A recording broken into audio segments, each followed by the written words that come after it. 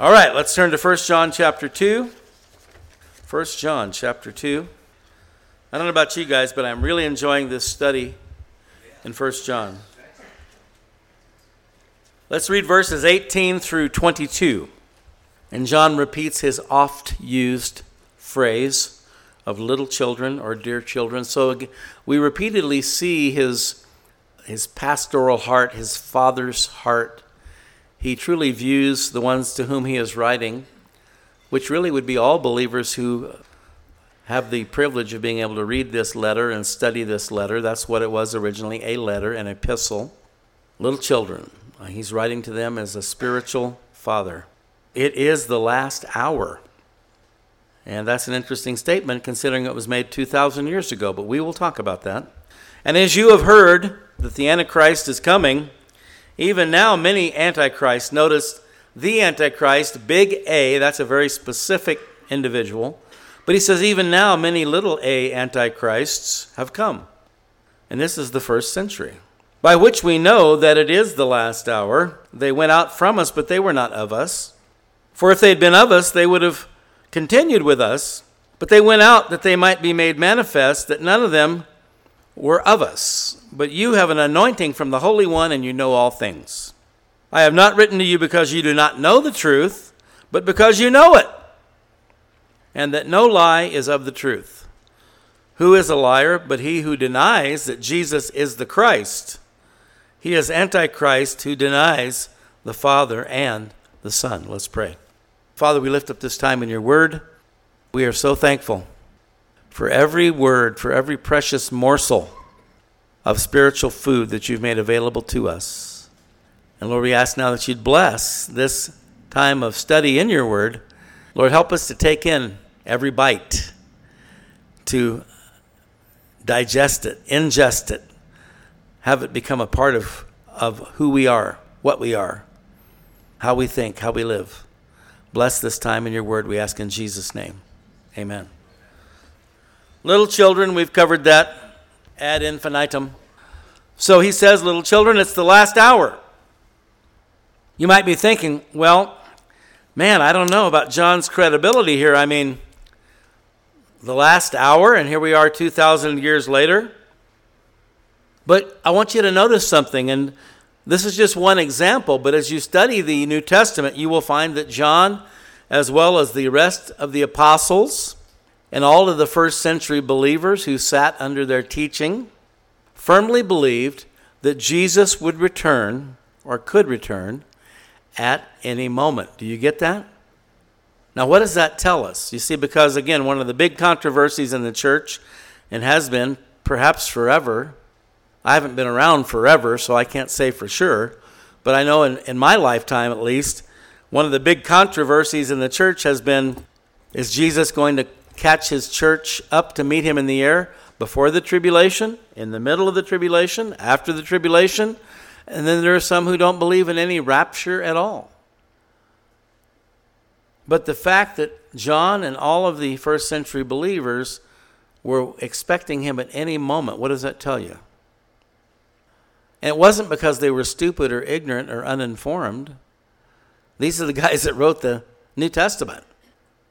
They believed that it could happen at any moment.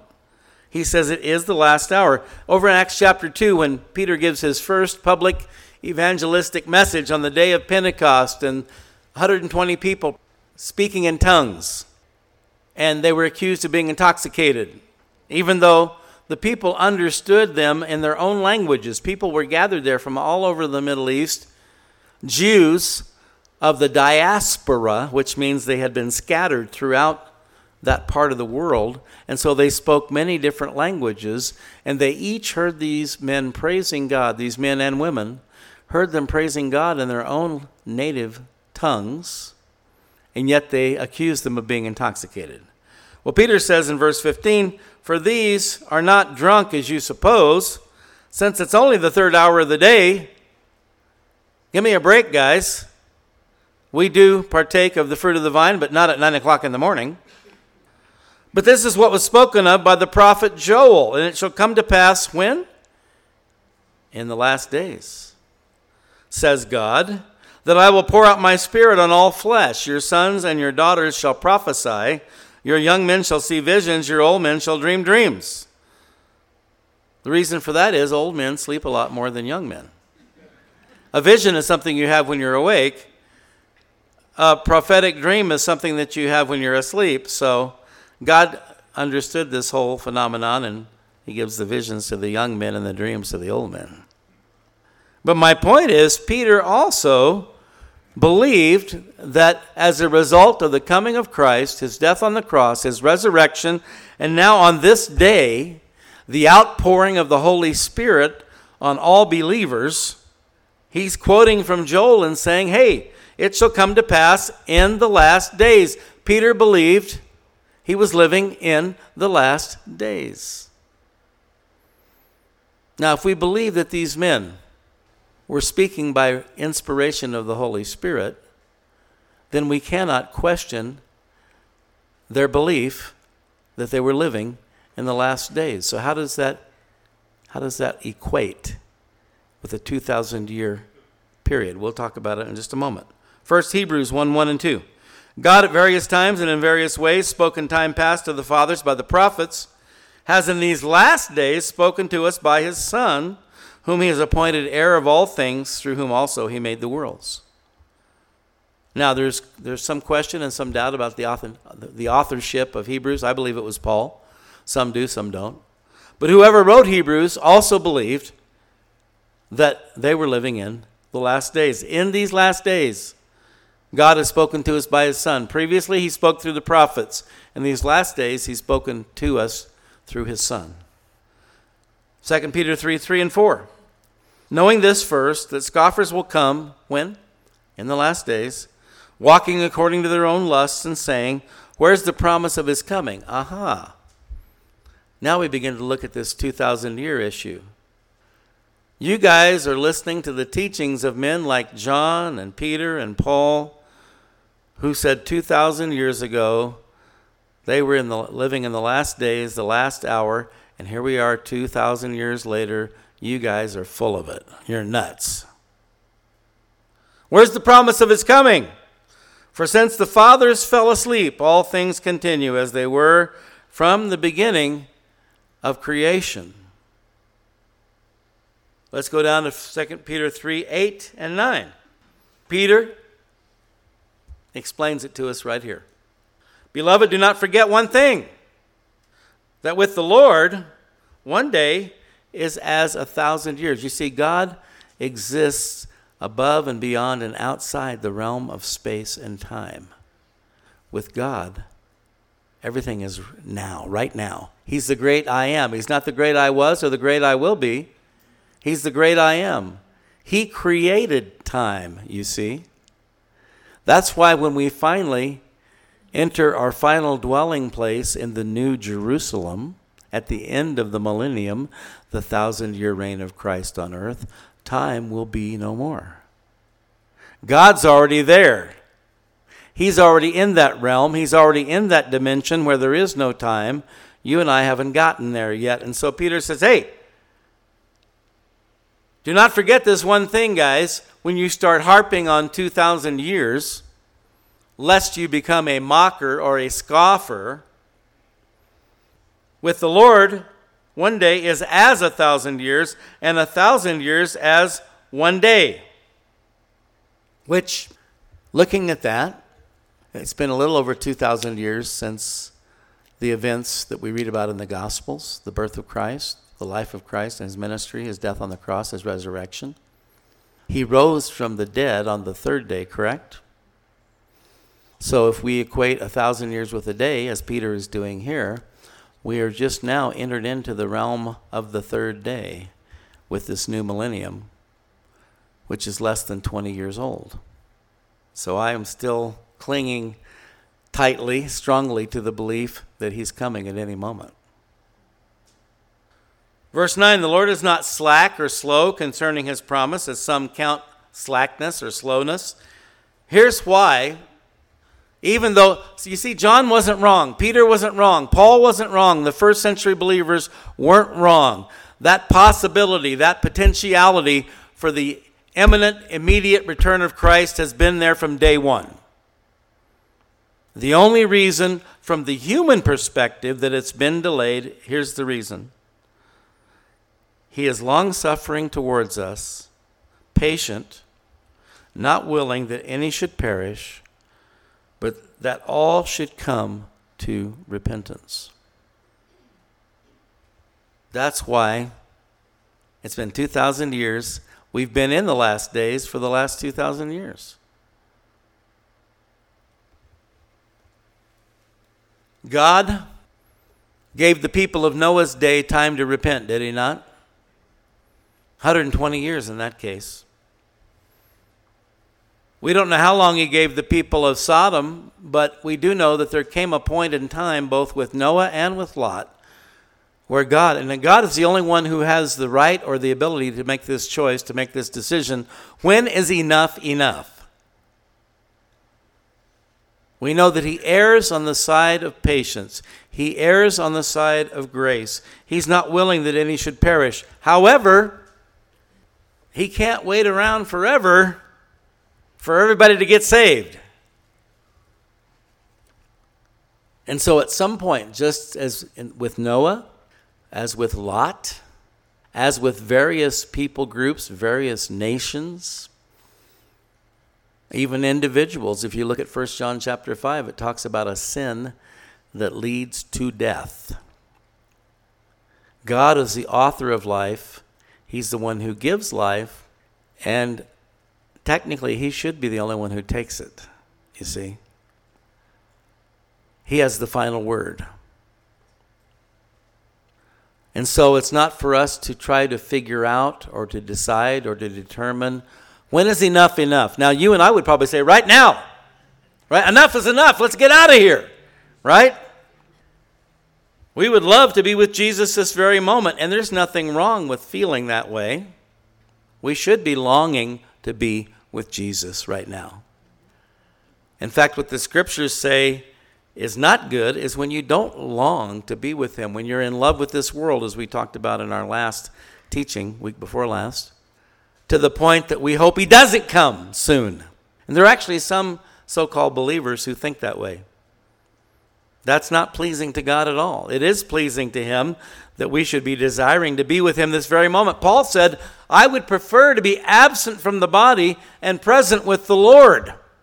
However, I have a calling. Paul says, I'm called to preach the gospel and win the lost, and I'm not going anywhere till God's done with me. But if I had my way, I'd be with him right now. Nothing wrong with that.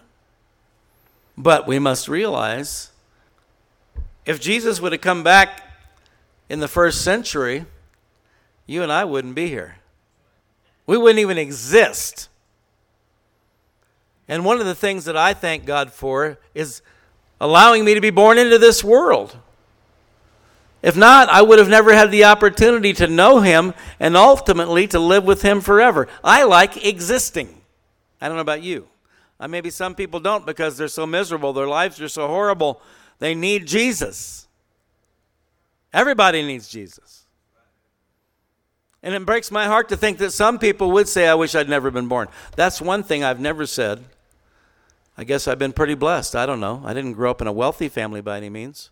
My parents both died by the time I was 17.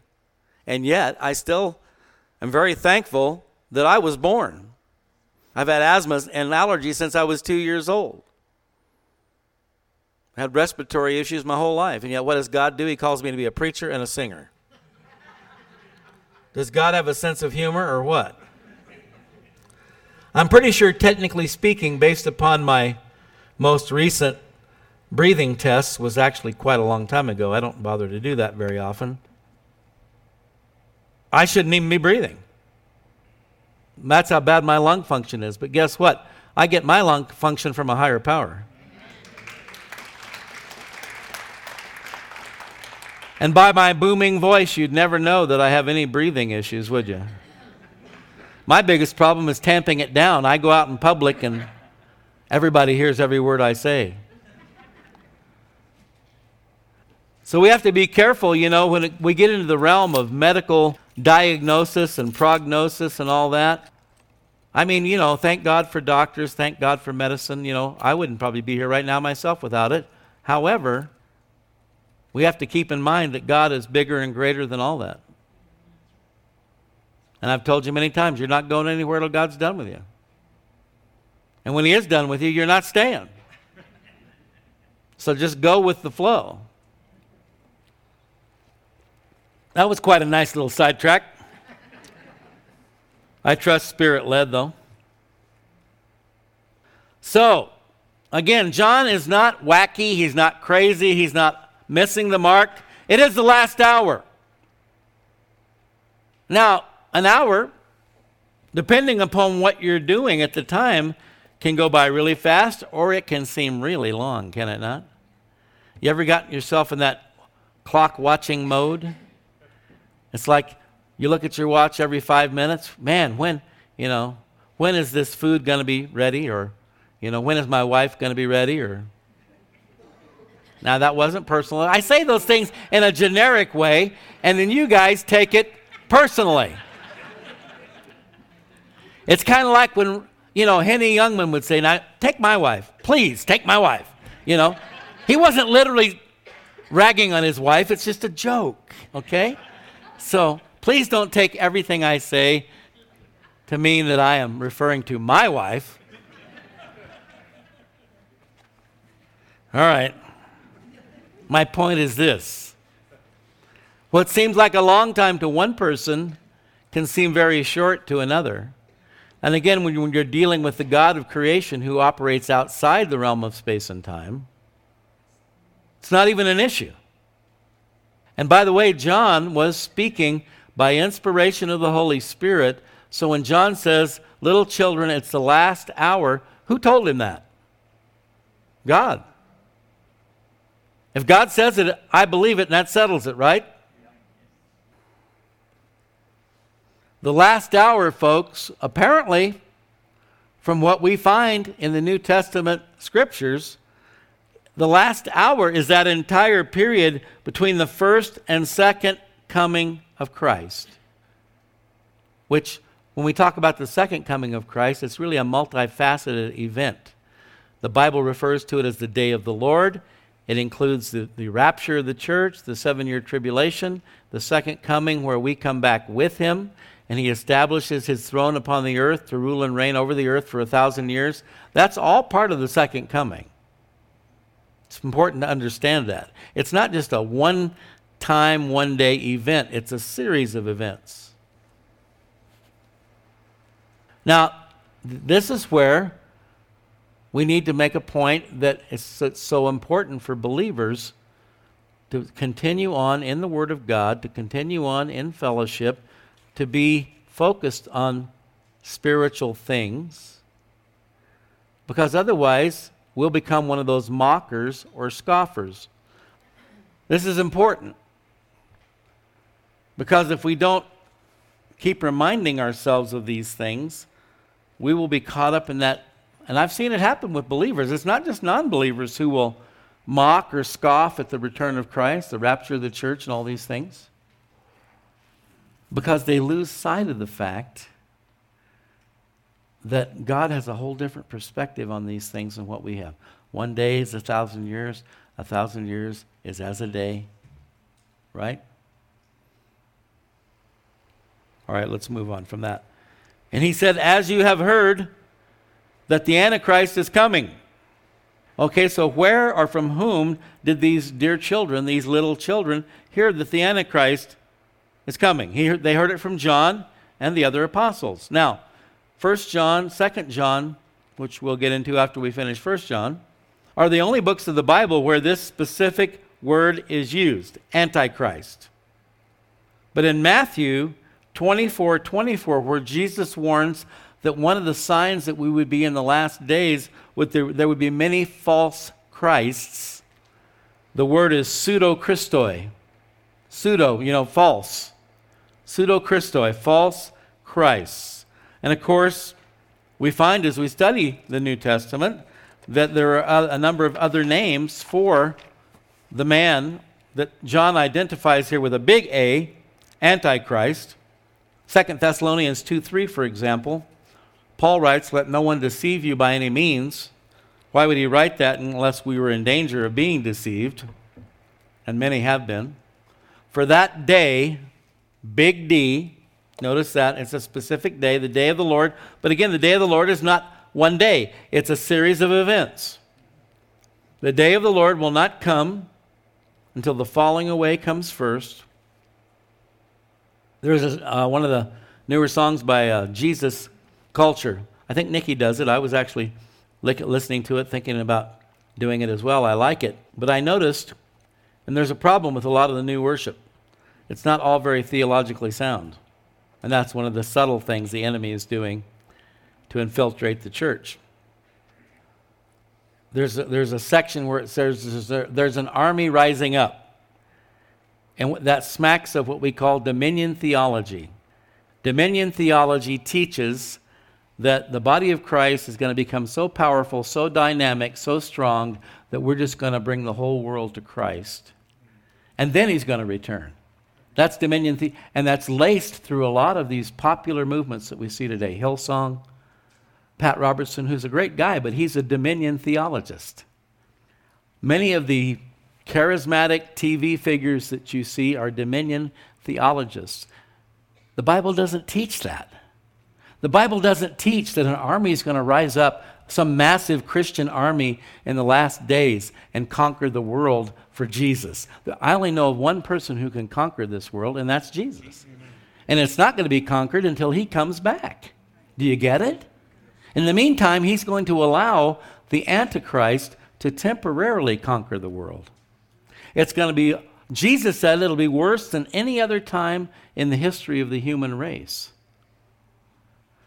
And folks, the enemy is subtly sowing seeds of false doctrine in the church through these new young worship leaders and songwriters who don't have good theology. I let Nikki do the new stuff. I just do the old stuff. And I'm not saying she's right and I'm wrong. In fact, I hope she'll take heed and she'll watch out too. But so much of the new popular worship music is not biblical. It's all touchy-feely stuff. Are you following me? Not all of it. Pardon me for making a generalization. So if and when I do that song, I'm probably going to change that chorus. The Son of God is rising up. There's not an army rising up, because I don't really see any massive army of believers that's even properly equipped to rise up. Because they don't know the truth of God's word anymore. Okay, so let no one deceive you by any means, for that day will not come. By the way, I'm not criticizing Nikki for having done that song. I liked the song. It just dawned on me when I started listening to it, working on it to do it myself. I said, wait a minute, this chorus is not theologically sound. And maybe I haven't even been as diligent as I should have been, so I'm holding myself accountable in front of you guys to be careful with that stuff. Because, in fact, one of the best ways to inculcate or infuse the scriptures into your heart and mind is to sing them. That's why David wrote the Psalms. And when you sing it over and over again, it becomes a part of you. And if you're singing something that's not biblically correct, it's going to get implanted in your heart and mind and mess with your doctrine and your theology. Do you see what I'm saying? The falling away comes first. That's what the Bible predicts in the last days. Not a great revival. Now, there's pockets of revival in different parts of the world, and that's not uncommon. Down through human history, revival tends to spring up where there's persecution or tremendous travail. When our nation has been at war, whether it was the Revolutionary War, the Civil War, World War I, World War II, those types of things tend to create revivals. No surprise, right? There's an old expression, there's no atheists in foxholes. And so, in times of great trial and tribulation, those tend to create revival. We had a mini revival after 9/11, but it petered out pretty quick. And there will be pockets of revival throughout the world, but there's not going to be any global, massive turning to Christ until he returns. The Bible predicts a great falling away. And by the way, falling away means you used to be there, but now you're not. Somebody who's never known the Lord hasn't fallen away. They've never been there, right? So we're talking about people within the church falling away. And that doesn't mean necessarily that they're going to become atheists or agnostics or Satanists. It simply means they've fallen away from the truth. So here we go. And the man of sin is revealed, the son of perdition. Two more names for the Antichrist. The man of sin and the son of perdition. Who else is known, by the way, as the son of perdition? John 17:12, Judas. Jesus says, while I was with them in the world, I kept them in thy name. He's praying to his Father. Those that thou gavest me, I have kept, and none of them is lost but the son of perdition, that the scripture might be fulfilled. Does that mean that the Antichrist is going to be Judas reincarnated? No. Why did Jesus refer to Judas as the son of perdition? Because Satan entered him, the scriptures tell us, before he betrayed Christ. No matter how rotten you are, it's not really easy to betray the Son of God without some satanic help. Satan entered Judas. Satan will also enter the Antichrist. That's why they're both referred to in the scriptures as the son of perdition. Luke 22:3. Then Satan entered Judas, surnamed Iscariot, who was numbered among the 12. And so he became the son of perdition because he was personally inhabited, not by a demon, not just any old garden variety demon, by Satan himself. And that will happen with the Antichrist as well. Revelation 13:1-4. I stood on the sand of the sea, that's the sea of humanity. This is John the Revelator. I saw a beast rising up. This is another name for the Antichrist. A beast rising up out of the sea, having 7 heads, 10 horns, and so forth. It goes down to the middle of verse 2. The dragon gave him his power. The dragon is Satan. The serpent, the dragon, Lucifer. So he receives his power directly from Satan, his throne and great authority. Then it speaks of a mortal wound. So there will be a fake resurrection. That's another reason why he's the Antichrist. One of the reasons people will be drawn to him to worship him is he will appear to have been resurrected from the dead. How that will be accomplished, I don't know. It says his deadly wound was healed. So, and by the way, there are those people called psychic healers. Have you ever heard of one of those? How many of you remember Johanna Michelson when she came? She wrote a book called The Beautiful Side of Evil. She used to live in Mexico, and she studied under one of these psychic healers. And these people do these supernatural surgeries. They'll thrust their hand into somebody's body and pull out a lump of cancer, these types of things. These are demonic, satanic healings. Satan has counterfeits for all the miracles of God. But there's a price to pay when you dabble with the beautiful side of evil. So there will be some kind of a satanic, demonic resurrection. And all the world marveled and followed the beast, so they worshiped the dragon who gave authority to the beast. And they worship the beast. So they'll worship Satan, they'll worship the beast, the Antichrist, and they worship the beast saying, who is like the beast? Who is able to make war with him? 1 Thessalonians 2:3 in the NIV. He's called the man of lawlessness and the man doomed to destruction. These are the equivalents of the man of sin and the son of perdition. The New American Standard Bible, man of lawlessness and son of destruction. The New Revised Standard, the lawless one and the one destined for destruction. So that's these various names that we see attached to the one that John identifies as the Antichrist. John's readers were already aware that God was warning his people through the apostles that a specific individual was coming and would appear in human history in an attempt to usurp God's glory and to preempt Christ's triumphant return to earth as the King of Kings and the Lord of Lords.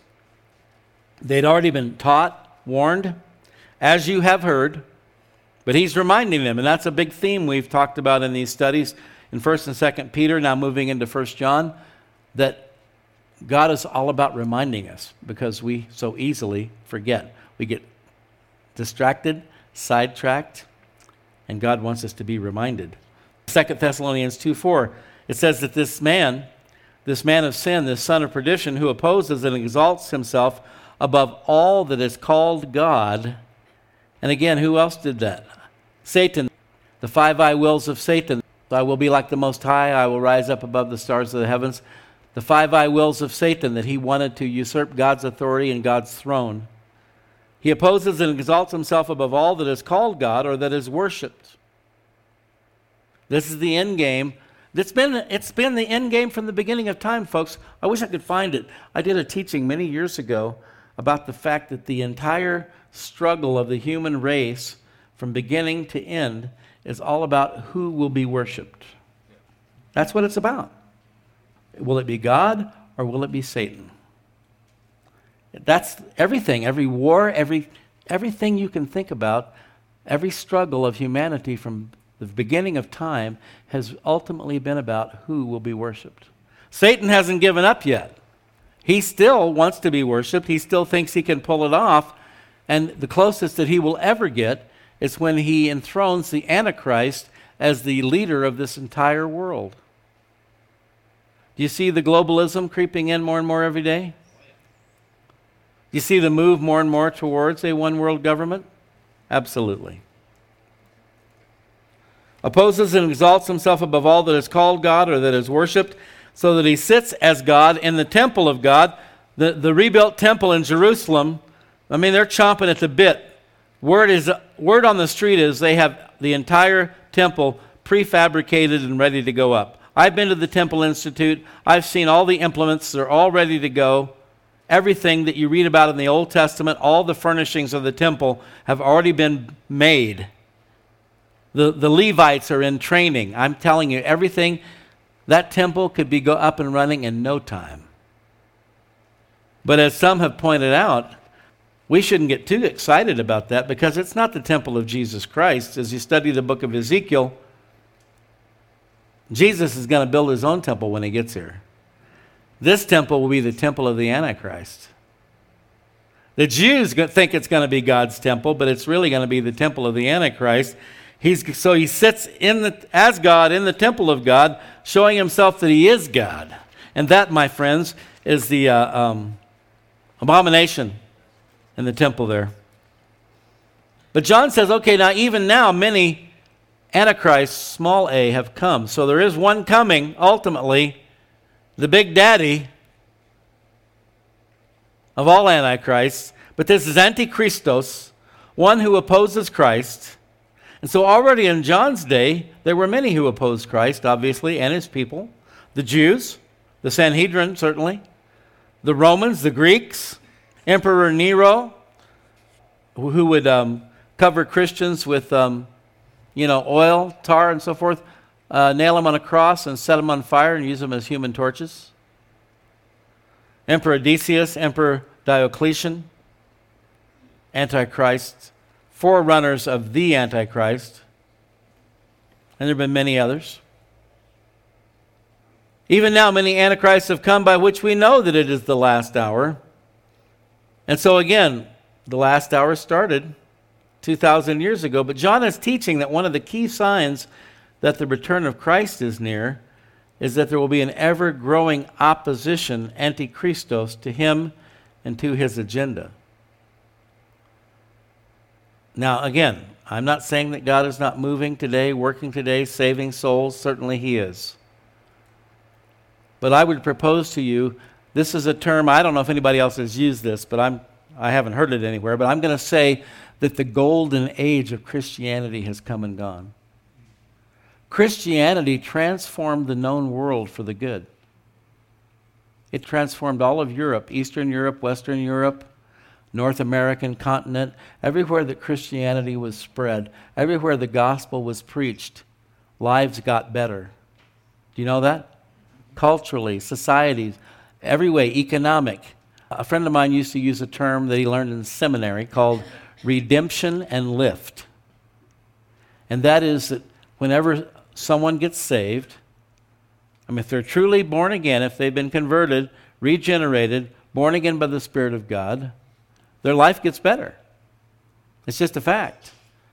Drug addicts get delivered. Alcoholics get delivered. people begin to live more productive, fruitful lives. In every way, their lives get better when they get saved. And I would say that that golden era or age of Christianity, when so much of the world was transformed, that's drifting away now. I mean, you see it in our own nation. The very thing that made us great was God. Amen. But now God is being pushed aside, at least the true God. Many false gods are being embraced in our nation today and other parts of the world. But the true God, the God of the Bible, the God of Abraham, Isaac, and Jacob, the God that made this nation great. And see, now though, don't you dare wear anything that says "Make America Great Again." You might get beat up. Seriously, you might get killed. But if we really wanted to make America great again, we would have to turn back to God. And see, most people don't want to do that. That's why they get so ticked off. And they'll tell you America was never great. Really? Then how come everybody else in the world wants to be us? The only problem now is the us that they want to be is not a good us. Because it's an us that is turned from God. Now, again, I said I don't believe in a great end times revival. I don't see it in the scriptures. I don't see it as I look around me. But that doesn't mean we shouldn't keep trying. I'm not saying give up on evangelism. I'm not saying give up on preaching the gospel. But I think we need to take God's word seriously and prepare ourselves for what lies ahead. And this will teach us how we should pray. We should pray for revival. We need it. Our world is in trouble. Our nation is in trouble. By which we know that this is the last hour. Revelation 2:27, he shall rule them with a rod of iron. They shall be dashed to pieces like the potter's vessels, as I also have received from my Father. And so that time is coming when Christ will rule the earth with a rod of iron. That's what this last hour is leading up to. And again, it won't be a problem unless your desire is to rebel against God. But all of us who are frustrated with the lack of justice we see in this world, the millennial kingdom of Christ will be nothing but justice. Revelation 11:15, the seventh angel sounded, and there were loud voices in heaven saying, the kingdom of this world has become the kingdoms of our Lord and of his Christ, and he shall reign forever and ever. You see how the enemy weaves a little grain of truth into a whole lot of deception. You know, it's like the environment. Yes, is the environment have problems? Yes. And is it because of man? Well, you could say yes, because the environment is cursed because of our sin. You see? Everything's under the curse. We are, the animals, the plants, the animal, vegetable, mineral, it's all under the curse. But getting rid of all the cow flatulence is not going to fix it, okay? Getting rid of all the cars and the planes and is not going to fix it. The only one who can fix it's the one who made it. And by I don't know how many years now we've been ready to expire in 10 years. It's got to be at least 30 or 40 years. And I think I told you last time I was up here a couple weeks ago, look around. Do you see mass numbers of people dropping dead because of climate change? I don't. Even in the harshest climates on this globe, you don't see that. But Jesus is the answer. We know that. And the other thing that I was referring to in terms of the enemy sowing a little seed of truth. There's this big push for globalism, one world government. Governments, all these separate nations, that's the problem. If we just had one, we are the world. No boundaries, no borders, no walls. Unless you're wealthy, like Nancy Pelosi or Barack Obama, and you want a wall around your house, that's okay. Okay, here we go with that political stuff again. Look out. Okay, in light of that, let me point out something. We need to celebrate that HB 51 was defeated. Yeah.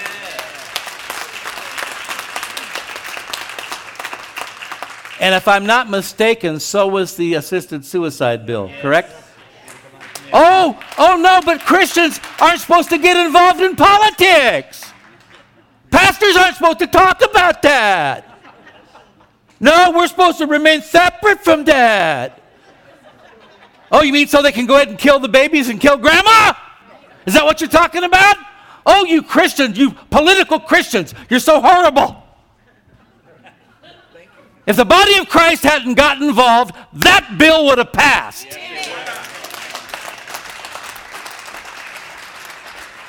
I don't want to hear anybody tell me don't talk about politics. If you don't like it, hit the road. Take your liberal fanny with you and get out of here. I'm sick and tired of this garbage. I'm sick and tired of these namby-pamby, wishy-washy Christians. Which side are you on? Man alive.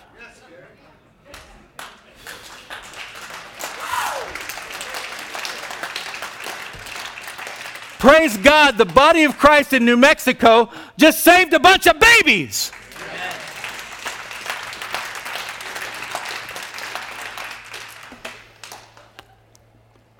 And I'll tell you what, the body of Christ nationwide failed this last November. They put the House, the Congress, and the House of Representatives in control of the Democrats, and all they want to do is kill babies.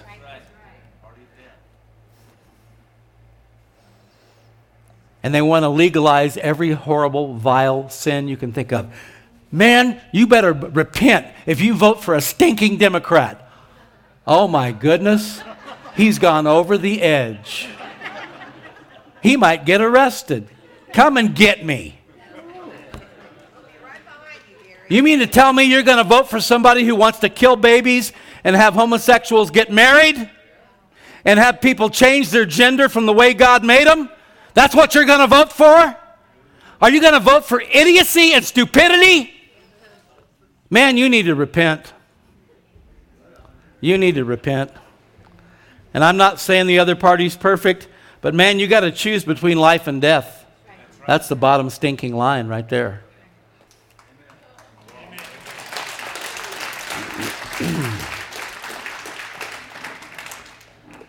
Man, I'm tired of playing games. I'm tired of worrying about who's getting offended. We don't have time for that. John said this is the last hour, folks, and if he said the last hour, where do you think we are now? If John was at minute 1 of the last hour, we're at minute 59. Do you know that? If there's an army rising up, great, but we need to rise up against all this tyranny, this horrible, vile, filthy, ungodly behavior that's being promoted by these people. This antichrist spirit. That's what we need to rise up against. Instead, the only army I see rising up is the one that's rising up against people like you and me. Those people in the liberal left wing of the church would go right along with the world in condemning me for what I just did. Guarantee you. No doubt. In fact, probably even maybe some of my friends, other pastors, they would rise up, they would condemn me and criticize me for what I just did. This is what we all need to do.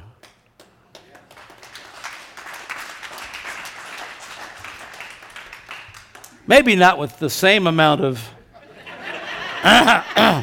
vigor just exhibited here.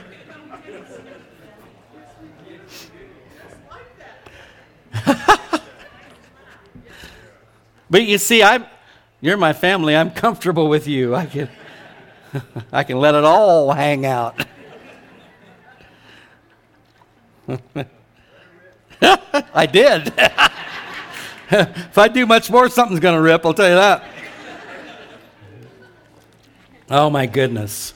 I guess we're probably going to need to stop right here for today. Let's stand.